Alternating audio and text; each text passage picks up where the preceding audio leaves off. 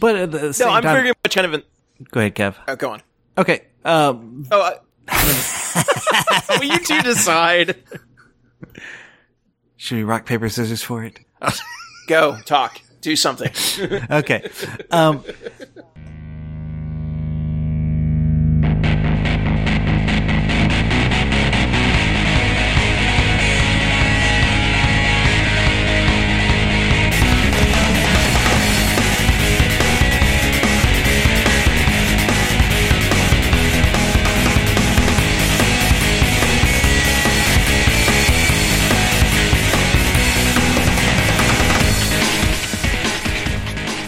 Welcome to Preferred Enemies, the Warhammer 40k podcast that has a new edition, new format. I'm your host, Rob. Kevin. Dennis. And Richard.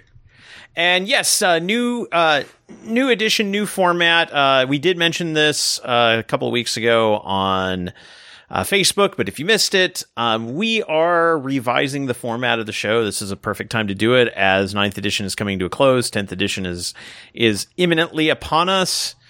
And we wanted to make sure that I could continue to get out episodes in a timely fashion. And as you've noticed, our episodes lately have been getting into the consistently 3 and 4 hour range. And so to bring that down to a more manageable level where I can get these episodes out reasonably quickly, we're going to be cutting a couple of segments and kind of revising the show. So news and new releases is going away because by the time I get you the recording and cover it, it is no longer new news. It is often old news. Although anything that if we have a big reveal or a big piece of news, we may make an episode entirely about that. But the general news and new releases segment is going. The morale phase will be going because, as we kind of joked a couple episodes ago, it's leaving 40k, so we're going to go ahead and let it go as well. And the big one, I think, for us is also listener mail. Now, we do want to continue hearing from our listeners. And when we get ready to do a mailbag episode, we will put out the call for letters. But we just, in the interest of saving time and also knowing that we will have like a dedicated episode where we say, write into us and we will be reading it on this episode number so you know which episode your letter is going to be in. We just figured we will just consolidate those down to mailbag episodes. We used to do, like when we first started doing listener mail, we did a couple of mailbag episodes. It became a regular thing.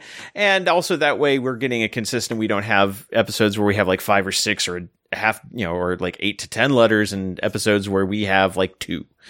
So this will allow us to just have a more consistent flow of the show and a more consistent runtime. We're going to try to keep it around 2 hours. We're going to do a tight 2. Also, it helps when we don't have ideas. Well, and we just like to talk. Fortunately, we have ideas for weeks because there's 24 some factions to cover. They did their faction focus episodes, and the list is 24 episodes. And within that does contain the article that is multiple Space Marine successor or like first founding chapters, and one that is all dedicated to Titans, which is like basically all the big Forge World stuff. So really there's over 20 factions. So we could be doing these episodes for a year. And we are going to basically do faction focus episodes where we dive into the full indexes. And as codexes come out, we will take a look at the changes there. Although we are going to start off the show talking about, before we get too deep into old format stuff. So our first section of the show, we're going to be talking about Dennis and I will be talking about our experiences at the US Open.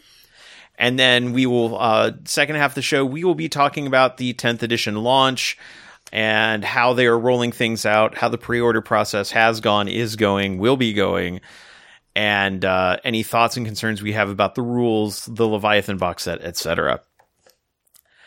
So to start it off, yes, 3 of us were at the US Open here in Kansas City. It was very nice for them to be back for a second year. I do not hope that they will be back for a third year. That seems unlikely, but I would really like it to happen.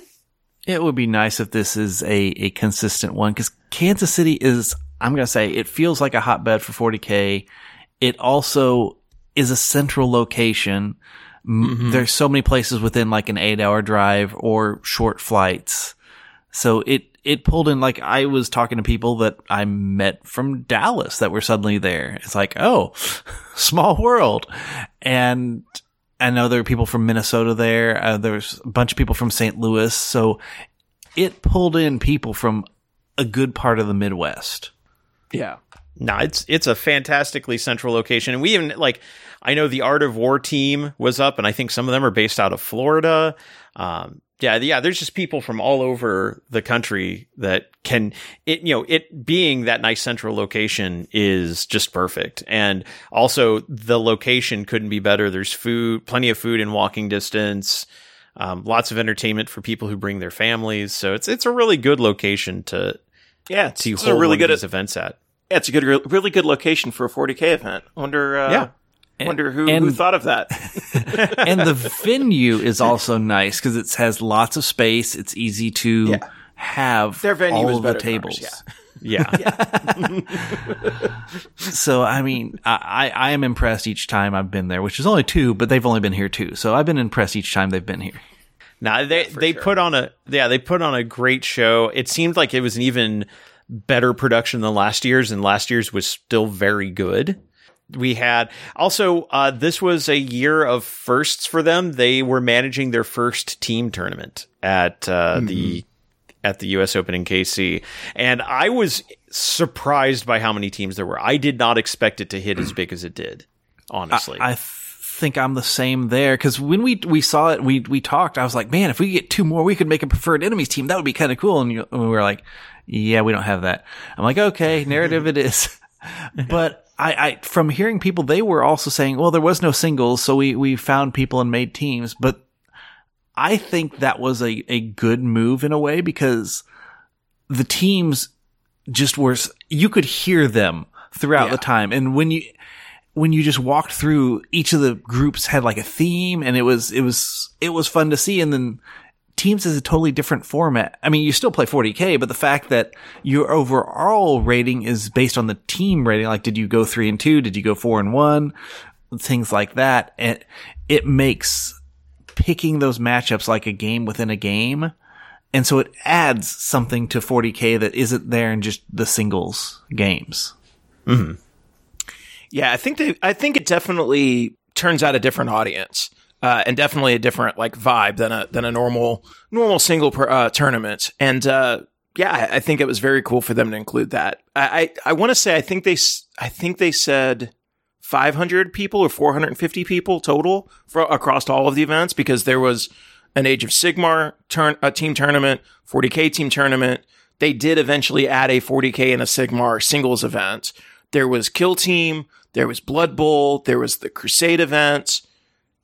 I mean, they had just a huge turnout. There was a good number of people that showed up just to do the hobby challenge stuff on Saturday and Sunday, which surprised me, because there was an entry fee to get into that because you're buying a $50 model, but there were like families doing it. So I was like, oh, and it was a great way to have people who weren't, I guess, gaming have something to do that they could take away and kind of show their experiences.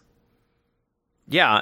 And they were really leaning to all parts of the hobby. And I even like the fact that, the hobby challenge had its own competition, and they made sure during the ending presentation to give awards for that and show photos of like what they considered to be the best entries. And there were some really creative entries using what was effectively just a huge pile of random sprues. Yep. I still don't know how anyone gets something like that done in 2 days, as it takes me like a month to paint a squad. If I had realized that I had more time on Sunday between games, I probably at least could have gotten mine painted. Not to the level of what the winners did, but I think I probably could have at least gotten it mostly painted and like been able to present it as like a completed story. But yeah, I wasn't feeling super good a Saturday night, so I was like, I'll just finish this up later. But I have it, and I took it back with me, and I'll finish painting it at some point and share it. Yeah, you had a neat little diorama, and that was the thing. It's like everybody was doing dioramas. It wasn't just like single models. They were building entire scenes, which I thought was really cool. Yeah. Well, that was some of the instructions. They told you to build a story with this. Yes. So Yeah, build a that was story. what they wanted you to do. Yeah. Now it was fantastic seeing what people were doing. And then speaking of painting, when they did the painting competition for all the other armies, oh man, there were some fantastic looking armies out, and display tables that would put anything I've seen in the past to shame. I mean, it was. I don't know that's anything. That Necron from Games Day is still going to go down as like. Okay, yeah, Sure. the mirrored Tomb World to create the illusion of infinite Necron warriors was pretty good, but there were some nice ones this Oh year. yeah, there were tons of really nice ones. Yeah. Well, so I guess like just to obviously it's not the same as Games Day, but like does this kind of fill the void of like that we were asking for Games Day with now that it has a variety of events and activities for people to do over the 3-4 days? Like, do we think that this? But not quite. Yeah, I think that's kind of where I'm at. So I think for me, it sort of works as a replacement for Game Day. Like it's kind of in some ways it's a smaller version of it, and in some ways it's a bigger version of it because it's multiple days. There are hobby classes, there are hobby challenges, there are a variety of events ranging from highly competitive to, pure narrative like what we were playing. The thing that I think it's missing is the interaction with like the game studio, the designers, the writers, things like that we got at Games Day. Because I want to say that I think Rob and you and I like set in on a Dan Abnett thing where he was talking about like architecting the Horus Heresy novels. And that was really cool. And like, it sounds like even with like Warhammer Fest and things like that happen in the UK, we're not getting that level of like interaction with the writers and the game studio people as much as we were back in the Games Day era. Yeah. And I guess for me, that's why I said it kind of, but not really, because I viewed Games Day as more a convention where the biggest thing, like you said, that was missing was having the writers there and just getting a feel of the lore, the narrative, and all of that stuff, as well as then hearing from the creators, which we got to hear from the game designers here of what they could talk about, which was really neat. Yeah. But for these, it feels more like it's a tournament first. The other things are still later. I will admit, like the hobby challenge and the painting class are starting to bring it up and balance that equation, but there's still probably 1/3 where it's like then 2/3 is just all the tournaments that are going on. That's fair. I do agree that it was a better balance than last year, and it felt totally. it felt more rounded than, and I think that's just. It's going to continue to evolve as they continue to run these events in different locations and get kind of, fine tune the concept. So, yeah. Right. Yeah. And I think there's other things that they could have that I would have liked to see added in. You mentioned having the authors, and I think that would be a big part of it. I also think you've got like bolt gun, like video games. Like you could have a couple of stations where it's like bolt gun just came out. Let people play like one level of bolt gun. Have a demo of Space Marine 2, like have the premiere demo of Space Marine 2, which would also bring in some of the people who are exposed to the Warhammer universe through video games, which is increasingly becoming a thing as they've been releasing some really solid games under the Warhammer license. But no, so that was like the overall of the US Open. I do want to definitely focus on the Crusade event. That is where we were putting our focus. This was kind of our last hurrah of 9th edition. I think we're all kind of done with 9th edition at this point. Yeah, I hate saying it that way, but I mean, there's some tournaments in Dallas this week, like the table or the friendly local game stores. And I've got no interest. I'm kind of in the wait and see until 10th ed hits, and then I'll want to hit the ground running. Mm-hmm. Yeah.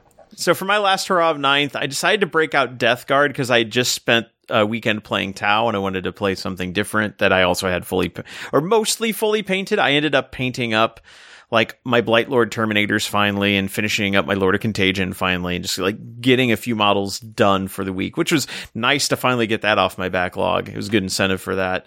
Dennis, you brought your Votann because you had been traveling, and that's one of the armies you had with you.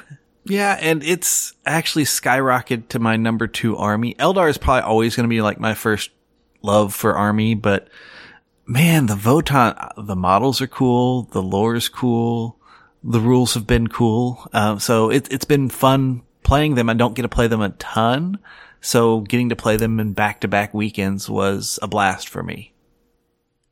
And then Kevin, you brought your World Eaters because that was also the army that you brought with you to KC. Yeah, I wanted to play Angron, so I did a Disciples of Angron army list, but at 50 PL, that really restricts your choices. Yeah, it does. But it worked out for the most part okay. Except for when I played Lees of Votann. Fuck that army. I heart you too, Kev. I think we all played Leagues of Votann this weekend. I played it twice. There were 4 Leagues of Votann players in the Crusade. Yeah, I played it twice as well, and those are my 2 losses for the weekend.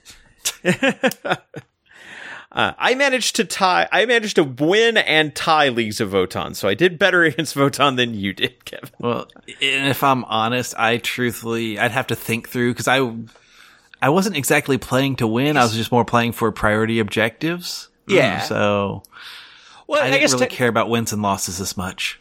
Technically, I played Leagues of Votann 3 times this weekend and lost all 3 games. But they got the games got progressively worse, so if that helps. Oh no, because the first 2 were both against me. Yeah. Yep. Also, I do want to say something. I learned something that this past weekend at the US Open, and that was that I had actually been playing my Tau slightly wrong, and I am kind of embarrassed by this. And this is what happens when you kind of fall out of competitive play and then you get back into it and you think you've looked at all the documents and updates and you haven't because you miss a vital one. Dennis, you know how I was complaining that Votann were like the anti-Tau because not only could I not reroll my 1s to wound, but I also didn't get my extra AP? I shouldn't get my extra AP. Yeah. No, I don't get my extra AP because they took that out in the balance data slate. Oh, okay. Because I had checked the codex, I had checked the preview articles that they had on Warhammer Community, I had checked the errata and the FAQ to like, okay, everything's there. I am playing this properly. I forgot to check the data slate because the only thing I remembered from the data slate was like, oh yeah, broadsides have core again. Like that was, and then I forgot. Oh no, they actually modified Montcalm to not have the -1 AP. So that's on me. I played Tau. Yeah, no, I played Tau wrong for the end of 9th edition. That is completely on me. So, but 10th edition, I don't have to worry about it anymore because Montcalm is going to be gone because we just get Kalyan to start with. But no, I didn't play Tau. I played my Death Guard, which also, I ended up playing a number of armies that were basically ignored a good chunk of my rules there too. So,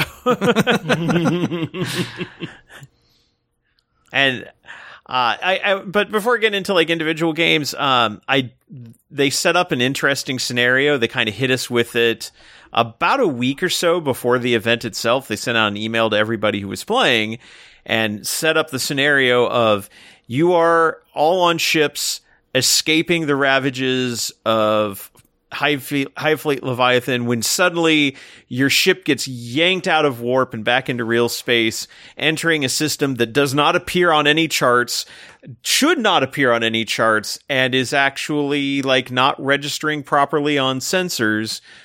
But there is a message coming through that appears to be on like an old Mechanicus frequency, like beacon frequency, and calling you towards it with like almost like a heartbeat. And so you were basically given the options like, okay, so tell us what faction you're playing and then choose one of the 2 following. You are either in the Tenuous Alliance or the Ravaging Hordes. And the Tenuous Alliance was you are the people who decide that whatever is on this planet that you're being drawn to, you have decided that you need to protect that thing and possibly like bring it back, claim ownership of it, etc. Whereas the Ravaging Hordes faction is the faction that just wants to go kill main Burm and destroy everything. And I picked Tenuous Allies for Votann because from the intel we had so far, this narrative I was creating for my group was the Grimnars are saying it's a possibility this is an ancestor core that somehow the Mechanicus got a hold of. We need to go and rescue it from both whatever's going on here and from the Mechanicus. So we need to go protect it, try and fix it, and then get out of here. So that was the goal that I set for my faction. See, I liked this setup because it allowed all of the factions to kind of pick their own motivation. There were Chaos Marine players that were on the Tenuous Alliance because they wanted to, draw people in for a fight. There were Adeptus Custodes and Inquisition, I believe, on the Ravaging Hordes because they wanted to destroy this blasphemous Archaeotech. So it just created some really interesting alliances and gave every army its own motivation that set up the event. And I thought that was really clever. Yeah, that was something that in last year's event was a little bit weird because it was very clearly like Chaos versus Imperium in the last event. And me playing Tau, I'm like, I'm not sure who I end up with, So right. I just kind of threw in with a group. But yeah, this time it made much more sense to decide what does your particular force want out of this and choose a side that fits with that. So yeah, that was a much better way of handling it. We determined which faction had priority based on who could do the loudest war chant, which I thought was kind of fun. And it also showed that there wasn't a lot of unity on either side because I think everybody had their own chant, except for the 3 or 4 World Eaters over on the Ravaging Hordes, which all of course had blood for the Blood God, skulls for the Skull Throne. So corn for the cornflakes. Oh, corn for the cornflakes. No, we were all pretty much on the same page. Yeah. I will say that the one minor disappointment I had was they promised us in that initial email that there would be follow-up messaging and there wasn't. I was kind of hoping for a little bit more talking about our particular factions, drives and things like that, but that didn't end up manifesting. And also I feel like compared to last year, there wasn't quite as much camaraderie between members of the same faction, alliance or hordes. I noticed that. Yeah, go ahead. Yeah, go ahead. I noticed that right away because, you were about to say, last year everyone was on similar factions, and you had time to get together and introduce and kind of figure out who was playing what, and we kind of came up with strategies of who we wanted to play based on that. And this time, I think maybe because of armies or maybe because we didn't really have time to just sit around in downtime as a group, I didn't really get to know anyone on my faction. I knew people in the opposing faction and made friends with them, mostly the people I played, a lot more than I did with people in my own faction. Yeah, I would agree with that. And I think one thing that was a little bit different last year was last year, they would still separate you to Chaos players over here, Imperium players over here. And then Zach, who was running the event last year, would hand out objective chips to individual players. And so you all kind of you had more of a huddle situation where it's everybody's getting their own objective and you're all kind of trying to look at them and figure out what they mean and what you need to do about it and start talking about okay, so which table seems like the best matchup for me versus you. Whereas this year, was it Chris who was running it? Yeah. Yeah. Chris, who did a fantastic job. I do not want to make it sound like I was unhappy with how Chris did. I think Chris did a really good job of getting everybody personally involved. But basically he would have us all come together and he would tell us okay, so you're you get priority. So you're going to pick your deployment zone first, or you're going to get to pick your opponent. And then your priority mission, which is here's the mission we're playing. Everybody's playing this mission. Your priority goal is this. And then we just kind of scattered after that. So I did feel didn't hold together as well. And I think that's going to be in stark contrast with what they said they're going to do because we talked briefly with Mike Brandt outside of the individual events. And he also mentioned this a little bit during the ending presentation, but that for the grand narrative in they did this in New Mexico. They're going to do it again in Atlanta. They set up a Discord ahead of time that had everybody on it, and you could start forming your alliances and your friendships and your camaraderie before the event even started. Now, that would have been a bit harder to do with the US Open because there were people who showed up day of. Right. So that wouldn't necessarily work as well. But I do think it's cool that they're kind of trying to build that into the overarching narrative, and for the big finale, they definitely want to do that. I just wish there had been a little bit more of that for the US Open. But at the same time, I think they gave us a good feel. They had a bunch of different war zones set up with different feels. Even just with using stock GW terrain, which I liked. I'll toss this out. I think Chris also had some ideas because the packet that he was kind of going off of was different than the tickets and the packet that was online that people already had access to, because in the packet that he had, there were games on Friday, Saturday, and Sunday. It would be like 2 games on Friday, 2 on Saturday, 1 on Sunday. And that would have given more downtime in between. So we could have had those. And he also was asking if he asked me if I was interested in like spec op missions, like having smaller little things on the side when there's like nobody else, like no sanctioned time. So you can just do this and report him to the results. So those could like not affect your crusade thing, but it would impact the story one way or the other type thing. And because it got changed from 2-2-1 to 3-2 and no games on Friday, I think that threw a wrench into his ideas for having those little extra side things as well. That's fair. So, yes. But yeah, I think, all together, I think he did a good job of setting the theme, setting a feel for the event. I did like that they actually had us kind of split off into, with using like wall panels to kind of create I think Mike Brandt described it as like a bunker for the for the narrative crew, which I mean was nice. We were definitely in our own area. There were some like props set up just to kind of give just a little bit of a feel. And it, like, overall, I think the tone was good. There was a definite story, and I did feel like our gameplay impacted the branch, what branch the story was going to go down. Yes. So I really liked the narrative aspect of it. I am not as huge a fan of one or two of the missions in the packet. And we did get through 5 of the 6 missions that they had for us.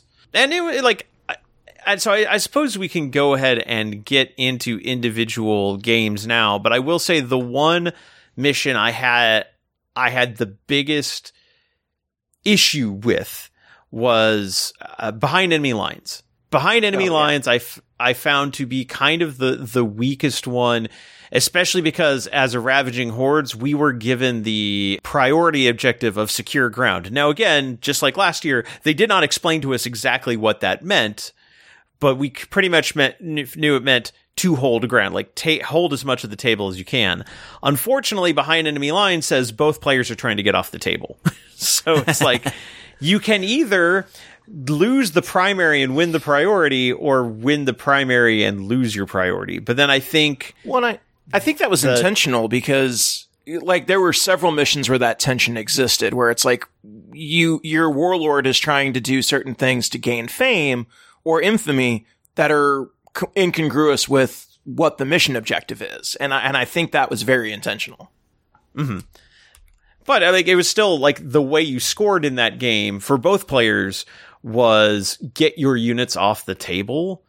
And so it's just like, if I want to win the mission, I have to do the opposite of the priority, which that mildly frustrating. And it's one where I think it could have easily been a mission in the packet, whereas almost every other mission is attacker defender. I think that one could have also been attacker defender and have goals where the defender does not want to allow people to get behind their lines and the attacker is trying to get behind their lines. And I think that would have been better, but not specifically a fault of this event, but just that mission kind of felt flat for me. You do get some victory points for killing or making sure nobody goes off the edge, I believe, if you're the defender. So there were, it's a smaller number of victory points, but there were extra victory points for not allowing it if you're the defender and having people in the opponent's deployment zone if you're the attacker. True. But like that one, I think that one, and then the ritual was a tough one because you had to stand in an open spot in the board with no cover. I'm so miffed at that. I really wanted to play that as a defender. with your warlord, who, if you were disciples of Angron, is Angron. Yeah. Okay, Kevin, question. Would Angron really care about doing a silly ritual? Here's the thing. If I had played him not to do that, I would have won that mission. Okay. And I think I would have wound up, like, math hammering it out, I think I would have wound up scoring more fame points because I would have basically been able to charge ahead, wipe everything in 2 turns, and then get 3 fame points at the end, instead of like holding him back and then just slowly getting whittled away. So I think, I should have played him more aggressively, and I decided not to. Play to your faction. Yeah. It's your faction's story. Also, Leagues of Votann just suck, and I hate them. Okay, so Kevin, I want to see you start playing them in 10th, because if you can't beat them, join them, right? I mean, I do have several boxes of stuff to start. Yeah, all you need is a Sagittar or 2, and you'd set, right? Yeah, if I could ever find any. I know. I'll keep my eyes peeled. But yeah, quick breakdown of my games. Game 1, I was playing Votann, and again, I think this says something that on most of my players, I did not learn their. On some of their players, I did not learn their names. I didn't have any bad games; they were all great games. But I think I only knew the names of 3 of my opponents. My first round was against Votann, and I got first turn and just pressed into him and did not let up the pressure, and he chose to play very defensively, and it did not end up helping him in the end. I pretty much had him. I didn't have him tabled by the end of the game, but he only ever sat on one objective, and that one was just like a hold objectives mission primarily. Second mission was against TJ Weinog, who I've friend of the show. He's a listener. I've played him at Midwest Conquest last year during the friendly. TJ's always a great guy to play, and he was playing his Emperor Spears Space Marines, kind of taking them out for a last hurrah while like chapters are a thing. I managed to table him, but due to Space Marine sticky objectives, he was 5 points ahead of me at the end. Oh, that's hilarious. Because there was one objective he held at the end, or that he held for like 1 turn, so he ended up getting like 15 points to my 10 that 1 turn. And even though like I pushed him off of everything else, that one extra objective, just that 1 turn got him just enough points to win, which again is like in 9th edition, tabling is not the goal. Especially I didn't table him until like turn like 5. So I wasn't able to reclaim any points or anything. So he did manage to win, but it was a fantastic game.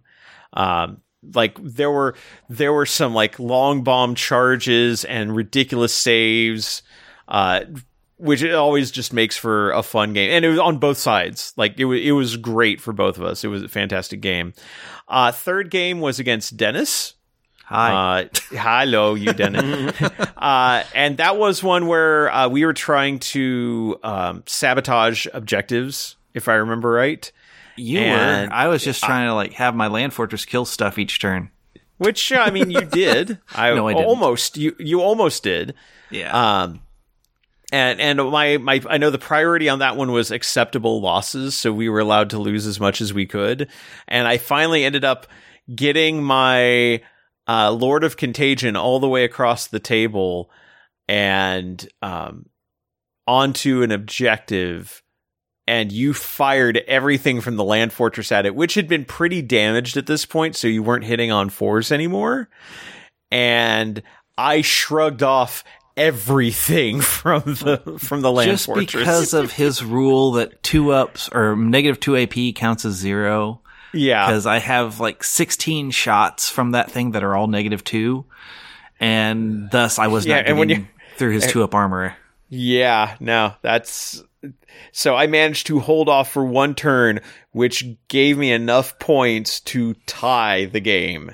And then I think you killed him on turn 5. I did kill him on turn 5, but to be fair, I think had I put all my firepower into him with the rest of the army that was still alive, because I still had a lot of things alive. Oh, yeah. He would have died, you would not have got that, and I would have, like, won that game, but I wanted to get the points for having the land fortress do it.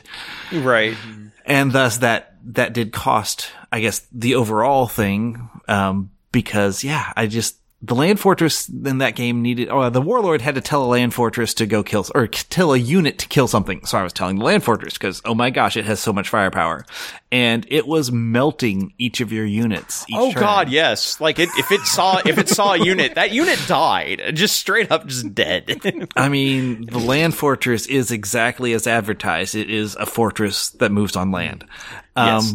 But, Bullshit, and even then, you also got to face the wrath of the Hearthkin warriors and find out, not the warriors, the Hearthguard, and find out how tough those things actually are. Oh God, yeah, those things are a beast to deal with. Because I did finally whittle them down, but it took, they definitely earned their points back, I think. Oh, totally. They held the center of the board, and I also used the bikes unfortunately, used them as a sacrificial move, but I kept you from getting onto a point on the first turn to start. Mm-hmm. Yeah, you rushed ahead and kept me from getting I was going to get my chaos spawn onto a point. And I couldn't because you were there. So, I mean, the Chaos Spawn ended up pulling you off your bike and eating you, but... Oh, yeah. Like I said, that was unfortunately a sacrificial move that was needed to be made, but making it slowed you down. And I felt that entire game, I was able to just slow you down. You couldn't really make much progress forward. And whatever came forward, I was shooting and killing whatever was in front. No, that's absolutely what happened. So... It was a good game in the end. It was fun. And you tied. Yeah, and we tied. Game 4, I was playing against Drukhari, which is an army I do not get to play against very often. And he was doing a real Space Raiders army. Like, he had... he had an Archon, a Succubus, and a Homunculus. And he had, he had witches and Kabbalite warriors and... Rax, and that was the behind enemy lines mission.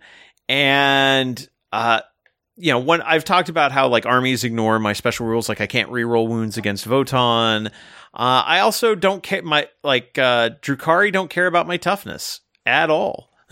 Mm-hmm. And a lot of their weapons are like AP3 and AP4. So Incubi suck to fight. Real bad. I'll agree to that.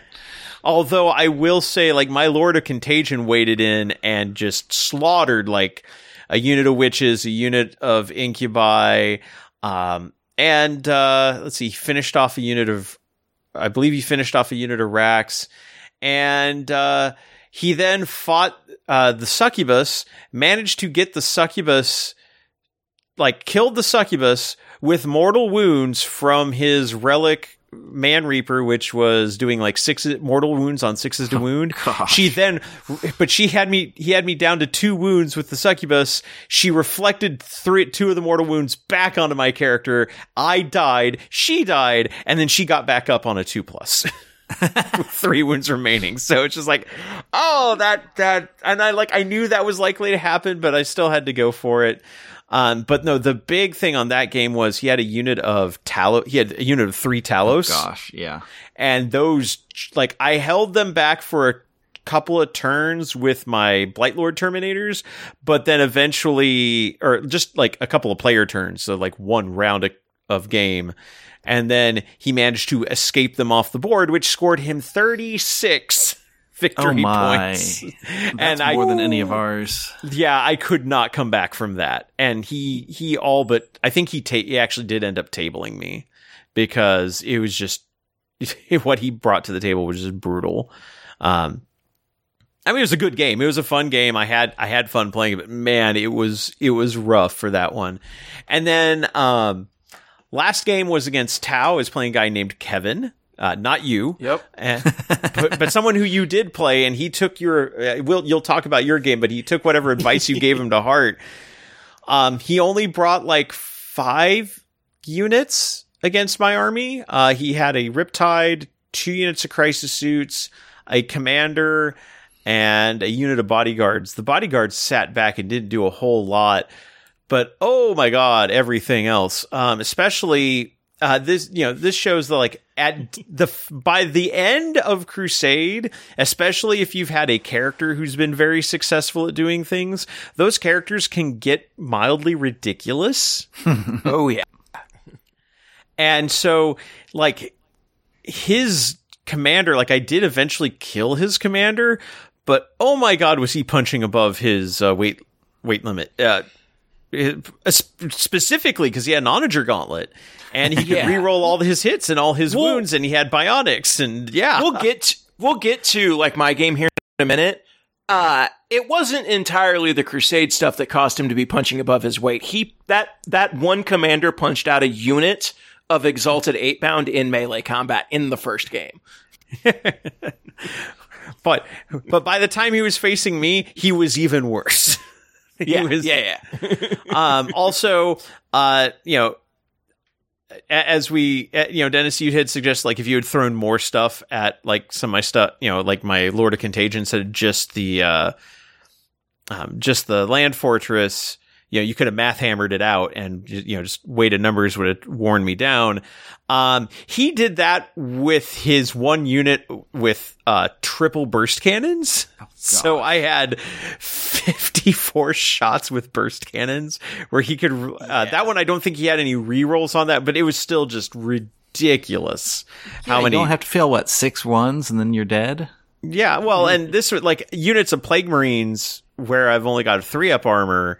And it's all 1 damage, so reducing the incoming damage by 1 doesn't matter. He can reroll ones to wound because he's playing Monk Ka. He's got +1 to hit because he's playing Farsight, and I'm within enough range. So it's just like, oh yeah, no, everything just dies that you look at. I managed to cripple his Riptide on like turn 1 with my Plague Burst Crawler. I left it at 2 wounds, and then he used backup AI all game to make it act at full, so I never did manage to finish it off. It's just like, I mean, they're all tricks that I've used before, so I know them, but it's just like, oh, this is still really brutal, and I don't like being on this side of it. And that was also the one where my Warlord had to sit in the middle in the open, and couldn't. I did finally like say screw it, and I went out to charge him out, and did end up killing his commander, but then the rest of his army just blew me off the table. So he definitely learned. So I think I ended up going like 1-3-1 that weekend, but I had a good time. And I'm ready to see what armies look like when their 10th edition rules hit. So I guess I can go through my games next. So first game I started off, I played Kevin, and he was a newer Tau player. So he built a pretty good list, but he was like, well, I know that I want to hold stuff back in reserves. So he held his commander and the units, the unit of burst cannons back in reserve. And I told him, like, at the end of the game, I was like, if you had started them on the field with the weight of shots, you probably would have won the game. Well, okay, maybe not won the game, would have probably killed my army. The way that mission was set up, I was able to hold points, and I ended up winning the mission pretty handily, but was able to get into his army with melee and rip everything up. And I think there were 2 models left on the table at the end of the game. There was like 1 8-Pound and Angrand after he had been resummoned after dying. So like it was pretty tense back and forth with the way that shooting was going. But if he put the 54 burst cannon shots on the table to start, it would have been a much harder slog to get into melee, because just the overwatch off of that is ridiculous. So I told him, I was like, it's absolutely a really good idea to keep units in reserve. Not that unit. That unit starts on the table every game, because I'm like, that unit's ridiculous. You need to, because you put that unit out in front and let them overwatch everything, and you're going to be in good shape. So, I'm glad. Good to know that I still know some of my Tau tricks. Shoot bunches. Turns out that works. But it was a really fun game. Again, like the mission was kind of hold objectives, so I was able to kind of push things forward and get into melee, and then keep a couple units back to hold objectives. The thing that's really nice about 50 PL incursion missions is, at least in 9th edition, we're on the smaller table. So I was able to get turn 1 assaults every game. Like, I went first and got a turn 1 assault and took out his piranhas, I think. Like, took out his piranhas, like, top of 1. And, like, killed a lot of his mobility, and then was able to put a herding on his other unit of crisis suits that was on the table. So, every one of these games, just being able to get in there first and get top of 1 charges was huge, and really kind of was able to swing the game for me. In game 2, I played Dennis and his cheater League of Votann. Not cheaters. As a good indication of how this game went, World Eaters are more than anything else about killing things, assault, like destroying things, kill, main, burn. Okay, I might lose sometimes playing the missions or playing objectives, but I'm going to kill things. Even last year when I played my World Eaters at the narrative, the first 3 games were like, oh yeah, I got tabled, but he had 2 models left. I had 2 models left, but he got tabled. I had 2 models left, tabled the opponent. Things like that. A lot of things die. I killed 4 models this game. Not units. You did. Models. And thus you didn't even have enough. You didn't even have enough blood points to bring back Angron. I only ever got a total of 4 blood tithe points the entire game because I was playing such a small army. I only had 4 units. It sucked. That game was frustrating.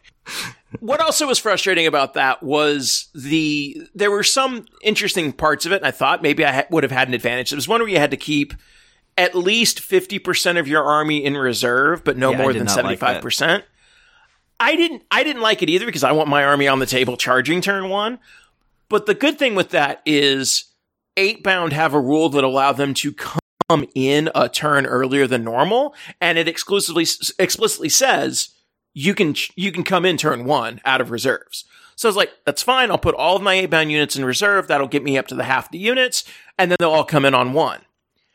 And then they came in piecemeal because you still had to roll whether they came in or not, according to the mission. So I would get a unit in, and they would make, the first unit failed their charge. And then I'd get another unit in, they'd fail their charge. And then the other unit finally came in, and they'd fail their charge. So my army came in piecemeal, and also wasn't able to make 9-inch charges. And when it turns out that a unit of 8-bound is getting ready to charge a land fortress and you fail the charge, they get shot off the table. And then the next unit of 8-bound comes in at the same spot, fails their 9-inch charge, they get shot off the table. And this just repeats until the game ends. The land fortress was really busy. Yeah, I feel like my strategy was decent in this because I set up Angron in a position where to get a clear shot on him with the land fortress, you had to put the land fortress out kind of in the open.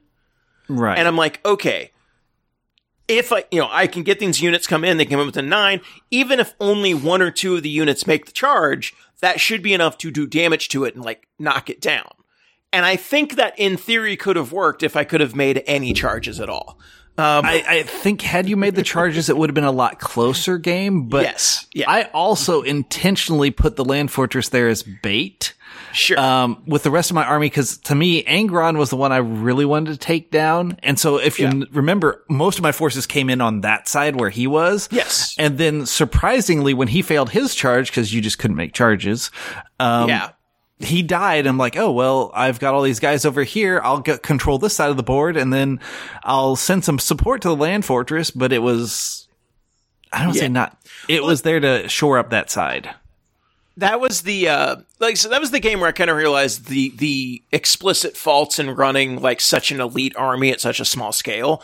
I only had 5 or 6 units total, and if they don't come in all at once and don't come in coordinated, they are very easy to pick off 3-man units. They're Exalted 8-bound are 3 up, 4 up, but it's still only 9 wounds. And if you just dump all of your firepower into a unit, you're going to kill them. So, well, and even if I wasn't killing an entire unit, I was killing 1 or 2, and that drastically drops their effectiveness. Absolutely.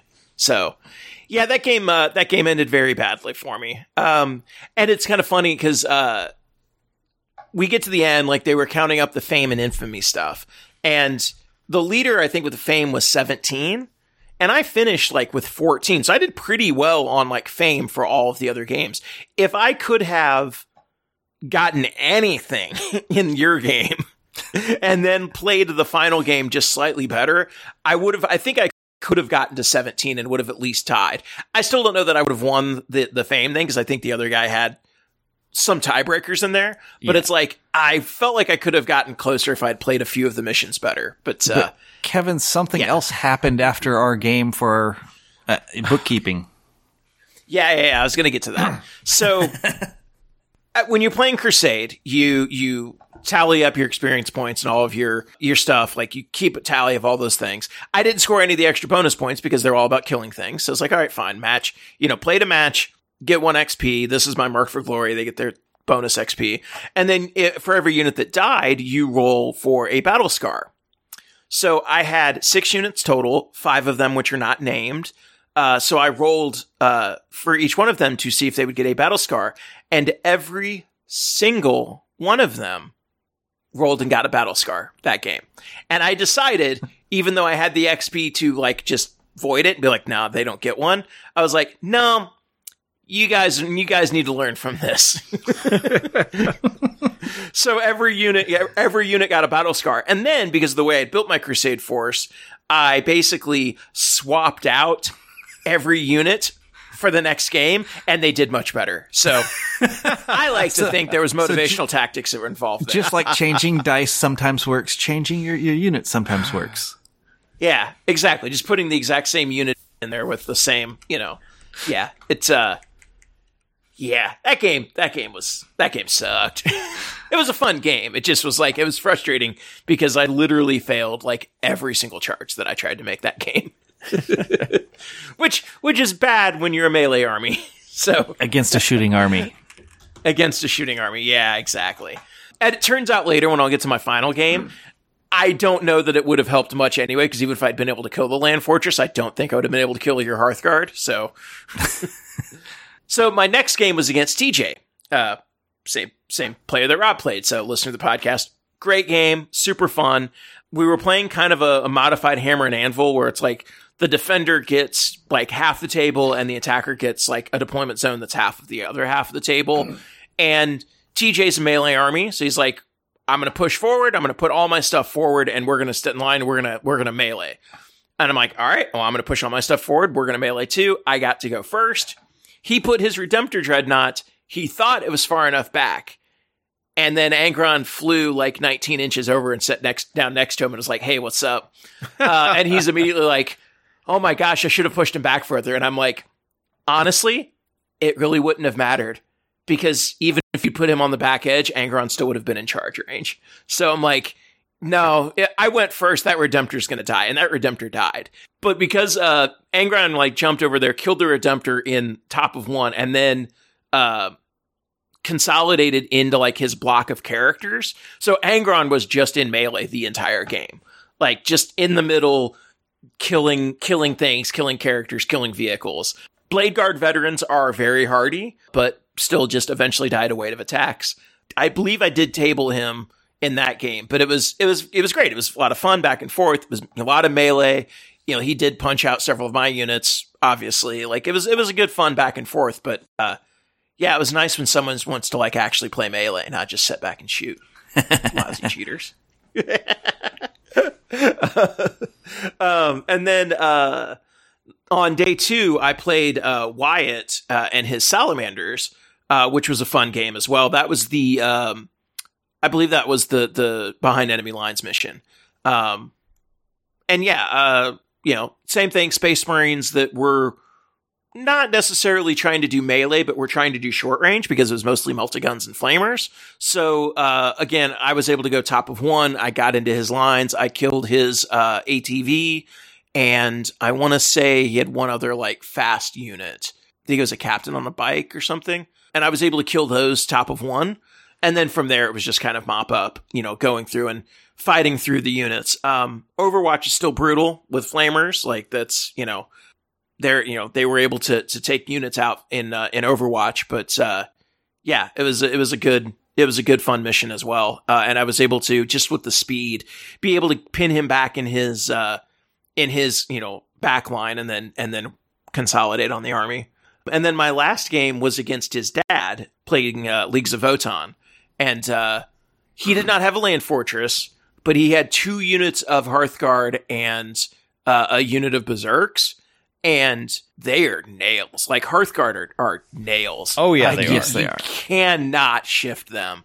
And Berserks, I was able to kill, his unit of Berserks in a round of melee pretty easily, but they have fight on death. Right. So they fought back and punched out the unit that killed them. So, like, they Nice. traded, points-wise, even though I did cut through them pretty quickly, they fought back and hit the unit that killed them and won their points back. Very nice. That was the mission where the warlord had to set on the objective and was like performing the ritual. And so Angron was setting further back. And then I also made a mistake. I set another unit back on a point because I thought the point scoring for the game was hold 1, hold more, hold all. And it's hold 2, hold more, hold all. So I was like, oh, well, having one unit setting on an objective, it doesn't mean anything. So I unfortunately caused myself to kind of piecemeal my assaults because I had a unit that was further behind setting on an objective that didn't benefit me. And then Angron, like, basically he killed my entire army, and then Angron came off the point and almost killed his army single-handedly. Basically, it came down to he had a unit of Hearthkin warriors that I wasn't able to get to, but basically Angron came forward, hit what was left of the Hearthguard and his call.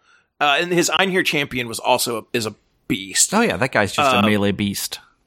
Yeah, and he had pumped him up, so like he was hitting on 2s and was like, was able to do extra damage and stuff like that. He was a beast. I guess again, by the end of the game, by the end of the tournament, he's kitted out. Has been giving him all these extra experience points and giving him all fun upgrades and stuff. But Angron did kill most of everything in the army, and basically it came down to if I had rolled like 2 or 3 attacks better, I left one Hearthguard warrior with 1 wound left, and then he was able to kill Angron. If I had killed him, I could have fallen back onto the objective, and then it would have been another turn. It would have probably been another turn or 2 because the Einherjar champion and the Hearthkin units would have had to have ran basically all the way across the board to get to me. So I probably could have like completed the ritual and won the game and, got a couple extra fame points. But, unfortunately I left one guy with 1 wound left, and then he hit me with his power fist. But it was a fun game. All of my games were fun. Like, they were all fun back and forth games. Even the game where I got completely stomped was still a fun game. Just, sometimes that happens. But Right. yeah, all my opponents were great. The games were all fun. And yeah, it was great. Okay, so I guess on mine, I got to start out with Tyranids. And let me tell you, Tyranids are scary, nasty, and kind of like Eldar in the previous edition and Votann a little bit in this one, how their points have increased, but the power levels don't change. That you could be said for the Tyranids as well, because he even said, yeah, if this was pointed, I'd have way more points because they never adjusted power levels. So I've got all these cool toys. And it was a rough fight. I did wipe out most of his army, I can say that, but he did table me, which was the sad. I mean, it took him 4 turns, but yeah, the Hive Guard, the Screamer Killer, or the Hive Lord, Tyrant. That's the word. Hive Tyrant and Screamer Killer just made short work, and the Hive Tyrant's gun was like a damage 5 gun that was just, it melted through the land fortress. I mean, I was able to spend the CP to have it act as full 1 turn, but it doesn't heal its wounds, so it it was not a happy day because it killed a lot of things on his side, but then by the time the big guys got there, I did not put up much resistance afterwards. So no, I did not hold points, pretty much got tabled, and that was just a big L on that regards. And other note, the Tyranids player did go pretty much undefeated all the way to the final game. And thus, I think, Kevin, you were you were trying to play the Lion because someone brought the Lion and Dark Angels. But the Lion had already agreed to play against the Tyranids as he'd also gone undefeated. So that have like the two, like, foremost armies facing off. So yeah, it was pretty clear that like those were probably the two best players and two best armies that were brought, because they kind of tore through everyone in their games. So they were like, yeah, let's fight here in the last round to like determine who's the champion. And I was like, I wish I had known earlier that he'd brought the Lion, because I didn't find out until like right before the last game. If I had been able to challenge him earlier, I wanted to see Angron and the Lion fight, but that's fine. Yeah, that would have been cool. And then let's see, next game was against Kevin. I think we heard how that one went. Then my third game was against Rob, and we've also heard how that one went. So moving on to day 2. Yeah, I was very curious about the Eldar player that was on the Ravaging Horde. So I noticed when she didn't have anyone at her table, because we got to pick that time, I went over and asked if she wanted to play Votann again, because I asked one of the other World Leaders players if he didn't mind playing against Votann. He said, I've already played them once. I would prefer not to. So I'm like, okay, that's fair. I will go find someone else. So he seemed to be free, but I always looked for someone else. And so I ended up playing the Eldar, and this was the mission that Rob has hated, of the get your people on the other side of the board and have them go off the edge. And the Eldar player she was new to the game, been playing Kill Team, and so she was kind of readjusting to 40k rules instead of Kill Team rules, because they're similar enough, but there are the slight differences. And I just thought it was cool that, hey, Kill Team has gotten people into 40k, and that's they've graduated from Kill Team to Crusade. This is awesome. And like, she had the Wraith Guard with the D-Scythe, the Wraith Lord, a Wave Serpent, Fire Dragons, Dire Avengers, Prince Iliel, and a Spirit Seer. And so that was her 50 PL. And early on, we easily determined during setup that, the Wave Serpent could move all the way across the board, and then next turn unload its payload and have people start getting out. She did not do that, but the threat of that made me put some more forces over there. The fame reward for this one was your Warlord had to be in the opponent's deployment zone. So once again, last year, I had no issues with all the fame and things, because Celestine was a Warlord, and she was just, I'm moving here. Oh, ha, ha, ha. And Votann's short little stubby legs do not handle movement very well. So all the ones where you have to get close to things, I did not get fame until like late in the game. So that did hurt me on going for that option. But as the game went, I focus fired my entire army on the Wraiths. Well, the majority of the army on the Wraiths, because I just wanted those Wraith Guard dead. Because if they'd gotten close to me with the D-Scythe, I would have had things melt, and I didn't want that. So I was able to take them down, and the Dire Avengers did like next to nothing against the Hearth Guard, because as we've noted, they are just sturdy units. And so she had a thing where when a Wraith unit was destroyed, it would drop Spirit Stone, and she could have a unit go pick that up, and if so, then that unit got experience. AKA, hey, let's go. So like Space Marines go for Gene Seeds. Well, I guess they don't have any Crusade rules for that, but the Eldar were going for Spirit Stones, which just makes sense. So they were pretty far back, and as I was pushing all my army forward, where they died ended up being, I like put my Pioneers right there to kind of protect my Warlord, because my Warlord was behind the Pioneers, behind a building, and I didn't want anyone trying to get there and shoot them. And so the whole theme I was taking is the Votann are like, we're just trying to do our jobs. We're doing there. If you don't get in our way, we don't have a grudge against you. You get in our way, we have a grudge. And so the Spirit Seer was like, can I go get that spirit stone? And the Votann were like, if you're not going to hurt us, we won't stop you. We know what it is to have a duty to go do. So, she moved the spirit seer within the little 2 inches away from the pioneers, picked up the spirit stone, then went on her way again. And so it was nice little interactions like that I like of if you're actually playing the factions. Because like Votann and Eldar, they don't have any grudges. World Leaders and Death Guard, yeah, you guys are like chaosy and bad, but Eldar, you're not so bad. We'll come to an understanding. Except for it's true because dwarves and elves famously don't have any grudges in historical settings or fantasy. Or anything like that. Hey. Every time a unit shot mine, we shot them off the board. But if they didn't shoot at us, we weren't shooting at them. Fair enough. Except, like I said, except for Prince Ariel, who, yeah, he liked to use his eye blast on us, and he was trying to melee us.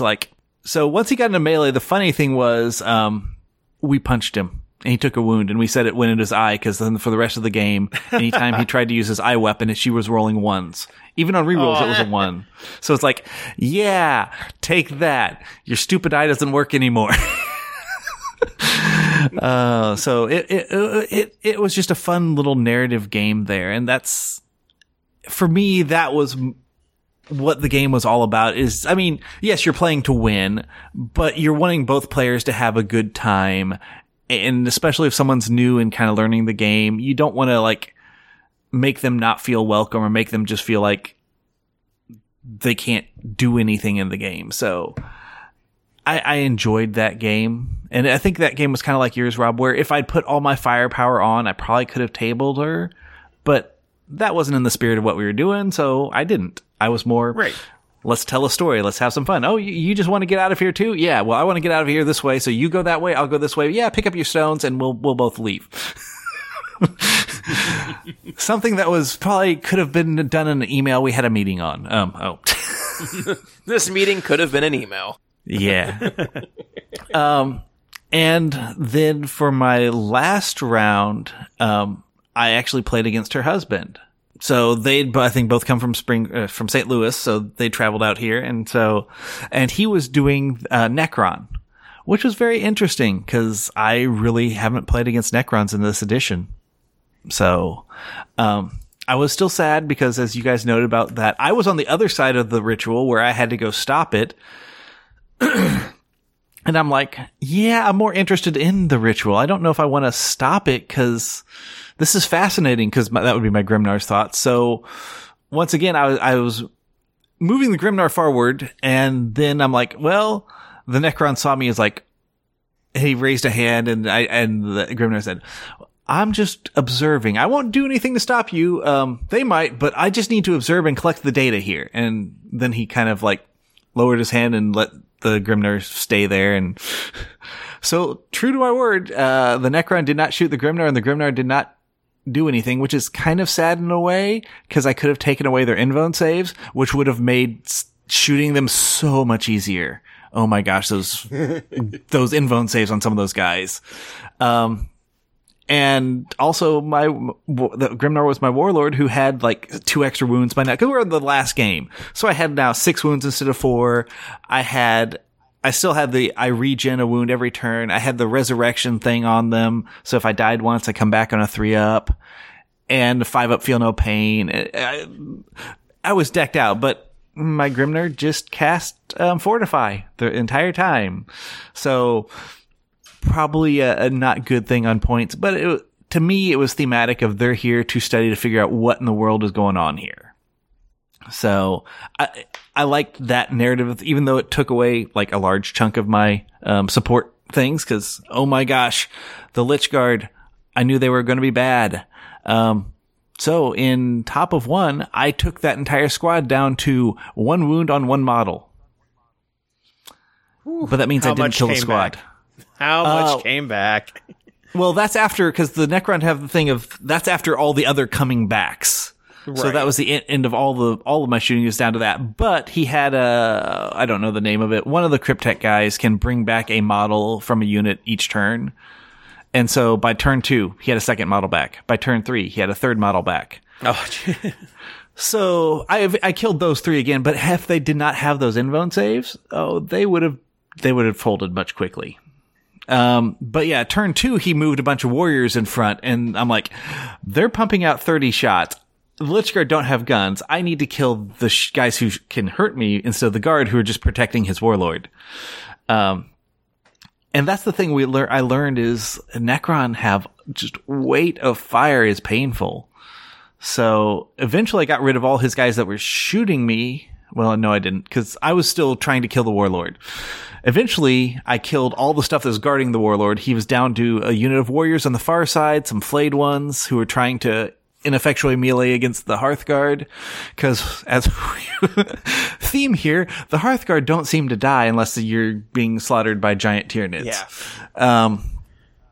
And his 2 other characters, he had one that was kind of holding the point. They were holding the points, then one kind of ran away after I killed the other one, because the entire game I was just putting all this firepower into anything in the middle at the ritual site. And by I think the 3rd or 4th turn, I was able to get there and I finally got everything shot off the site.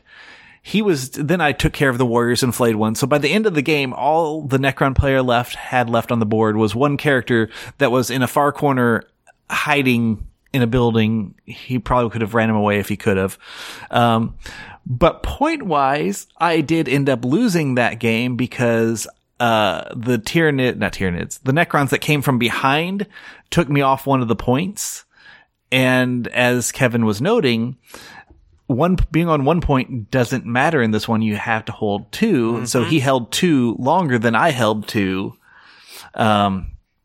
So that got him I think it was like a 10-point win for just that one turn of me not having people on both when he did. So in the end, he pulled out the win. It was a fun game, but I pulled out my mission of clearing the warlord off the thing and observing it. So I was like, yeah, personal missions accomplished, which was what I liked. And it felt fitting for the entire overarching narrative of what my army was trying to accomplish here. So, and in my mind, at a Crusade event, that's what you're really going for, is the storyline of what your army does. And so I'm thankful that they put together an event where it allowed something like this. And I'm thankful my army was able to kind of finish out and tell a story as it went through the entire 5 rounds. Agreed. Yeah, that's the best part, is being able to tell that particular tale in a narrative setting. Also, as far as the overall results, one thing Chris did bring up was that it basically was back and forth. I think every game it shifted by this faction's ahead, no, this faction's ahead, but by a point. It was real close the whole time. And the final result was, I believe the Tenuous Allies won, but it was by a 2% score. It was a very, very close victory for the Tenuous Alliance. So whatever is there on the planet of Ocultaris is actively protected, and this will then lead into the next event, which I believe is Tacoma. Yes, and they did specify that all of the events this year are one linked story, and so by what happened in KC, that sets the stage for what will happen in Tacoma, which will set the stage for what happens in Tampa, which will be completed in Atlanta this fall, which you two are going to. Yep. Yes. I think both Kevin and I have signed up. I've signed up, and this one, the Atlanta one, still listed 3 factions. So I've signed up for the, not the Tenuous, the Interlopers, aka the Xenos factions. I'm assuming Kevin's doing Chaos. I signed up for Chaos. Yeah. I do not know if I will be able to attend. I would love to go, but I'll have to see what my finances look like, because we've had a lot of expenses. Dennis is now not the only one who bought a new car this year. I have also purchased a new car. But I'm still kind of looking at that. I would really like to go, although from what I understand, it's almost sold out now. They had around 400 spots, and it's down to less than 40, I think, available. I think they'd said that's what I'd heard originally, and it was ended up being 320. I think I heard another thing count of, and there's under 40. And that's why Kevin and I said, we have to jump on this now. Yeah. But still, in the back of my mind, 300 plus people playing in a narrative event. That's crazy. Yeah, no, it's going to be insane. It's going to be awesome. If I don't get to go, I look forward to hearing you two reporting from the scene and letting us know how it all goes. But will do. We will have more coverage of that as we get closer and closer, and then after the event itself. Also, real quick shout outs for the narrative. Obviously, this is not a best general type situation, but there were 3 awards given out. One was for best painted, and that went to Joe Dolan, who I do not remember which army he had. He was the white and blue Votan. Ah, okay. Oh, that was okay. it. Okay. All right. And then we have mentioned fame and infamy a few times. And last year Dennis won most famous. You know, he was the hero of the event because there were extra tasks that your warlord could carry out. That if your warlord did this thing, they would gain fame, but if they did the opposite, they would gain infamy. And and Kevin, you said you were probably getting close to possibly winning most fame. It sounded like fame was very tight. Like, I think the winner had, 17 total, but there were other people. There were like a handful of other people that were within a few of that. I know I was close to that as well. I think I might have had 17, but yeah. But then there was also most infamous, and there was only one person who was in the running from that. And from what Chris was saying, that one was not even close. This person went out of their way to earn as much infamy as possible. So Corbin Latchaw was our most infamous player, and Brian Ronning was our most famous player. And also both of them were playing Imperium armies, both Imperial Guard, and I think Corbin also had an Inquisitor with him as yeah. So he was an infamous Inquisitor and a very famous Imperial Guard general. Well, so that was really cool, I think. How they were kind of spinning this also is they changed these from most famous and most infamous to protagonist and antagonist. So in a narrative setting, we'll see in the future if this holds out, I could see that the Inquisition have done something to either trigger this, turn it on, or the Inquisition did something weird, and thus they're the antagonist. And our protagonist is the wonderful lowly guard that have to go solve it. I mean, this almost sounds like a traditional GW story in the making already. Right. So anyway, that wraps up our coverage of the US Open. Again, I don't expect it to be back in Kansas City 3 years running, but I would be so happy if it was. It's been a fantastic event both times we've gone. And I mean, GW, if you're listening, we will not be heartbroken if you are back in Kansas City. I know 2 of us drive/fly there, but we thumbs up support Kansas City if you want to come back next year. Yeah, we'd be totally fine with that. So anyway, we're going to go ahead and take a break for sponsor identification. And when we come back, we'll be talking about our take on how the 10th edition rollout has been going. See you in a bit. Miniatures. We build them, we paint them, we love them. That's why we also want to get them to the battle and back again safely. And that's where KR Multicase comes in. They offer a complete model storage and transport system.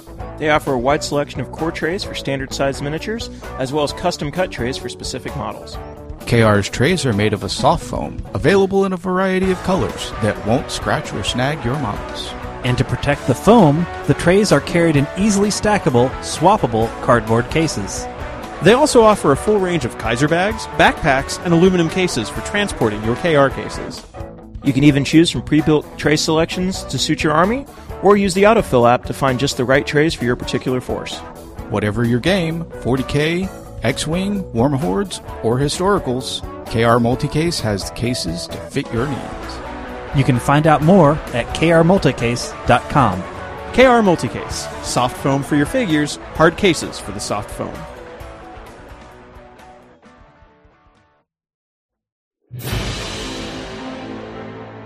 Are you tired of playing on a boring battlefield? Do you want to step up the quality of your gaming table and make your battle look real? Then you need to check out the battle mats from GameMat. Their professionally designed rubber-based mats are just what your gaming table needs. Available in a variety of styles, with everything from rolling grasslands to urban war zones, winter wastelands to alien deserts, there's a GameMat mat to fit any kind of terrain. Their mats are padded, anti-slip, waterproof, And when you're done rolling dice and battling on your mat, just roll it up and stick it in the convenient carrying bag for easy transport and storage. And if you don't have a gaming table, they've got you covered with their folding Gboard portable gaming area and their line of pre-painted resin terrain. If you're ready to upgrade your gaming table, head over to www.gamemat.eu and find the gaming mat that's right for you. Game Mat, giving your armies the battlefield they deserve.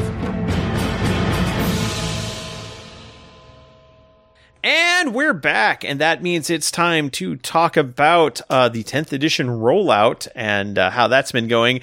So there are some interesting changes as to how this is being rolled out, how 10th edition is being launched. And I think, we'll get to the actual Leviathan box in a minute, but I think one of the biggest changes I've seen is that they didn't wait till launch day to drop the rules. I think that was a surprise.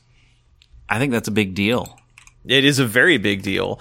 So the core rules are available on Warhammer Community, and it's the entire rules. Like, as someone, so first off, full disclosure, we were provided with a copy of the Leviathan box by Games Workshop. I would have had more of it built and painted by now, but I had a Votann army to build and paint at the same time, so that one kind of took precedent because that was for charity. But I have actually built most of the Marine side. Richard, I know you've been working on the Tyranid side. I have. I've built everything except for the Termagants. Right, which, I mean, they look like they go together pretty easily. Yeah.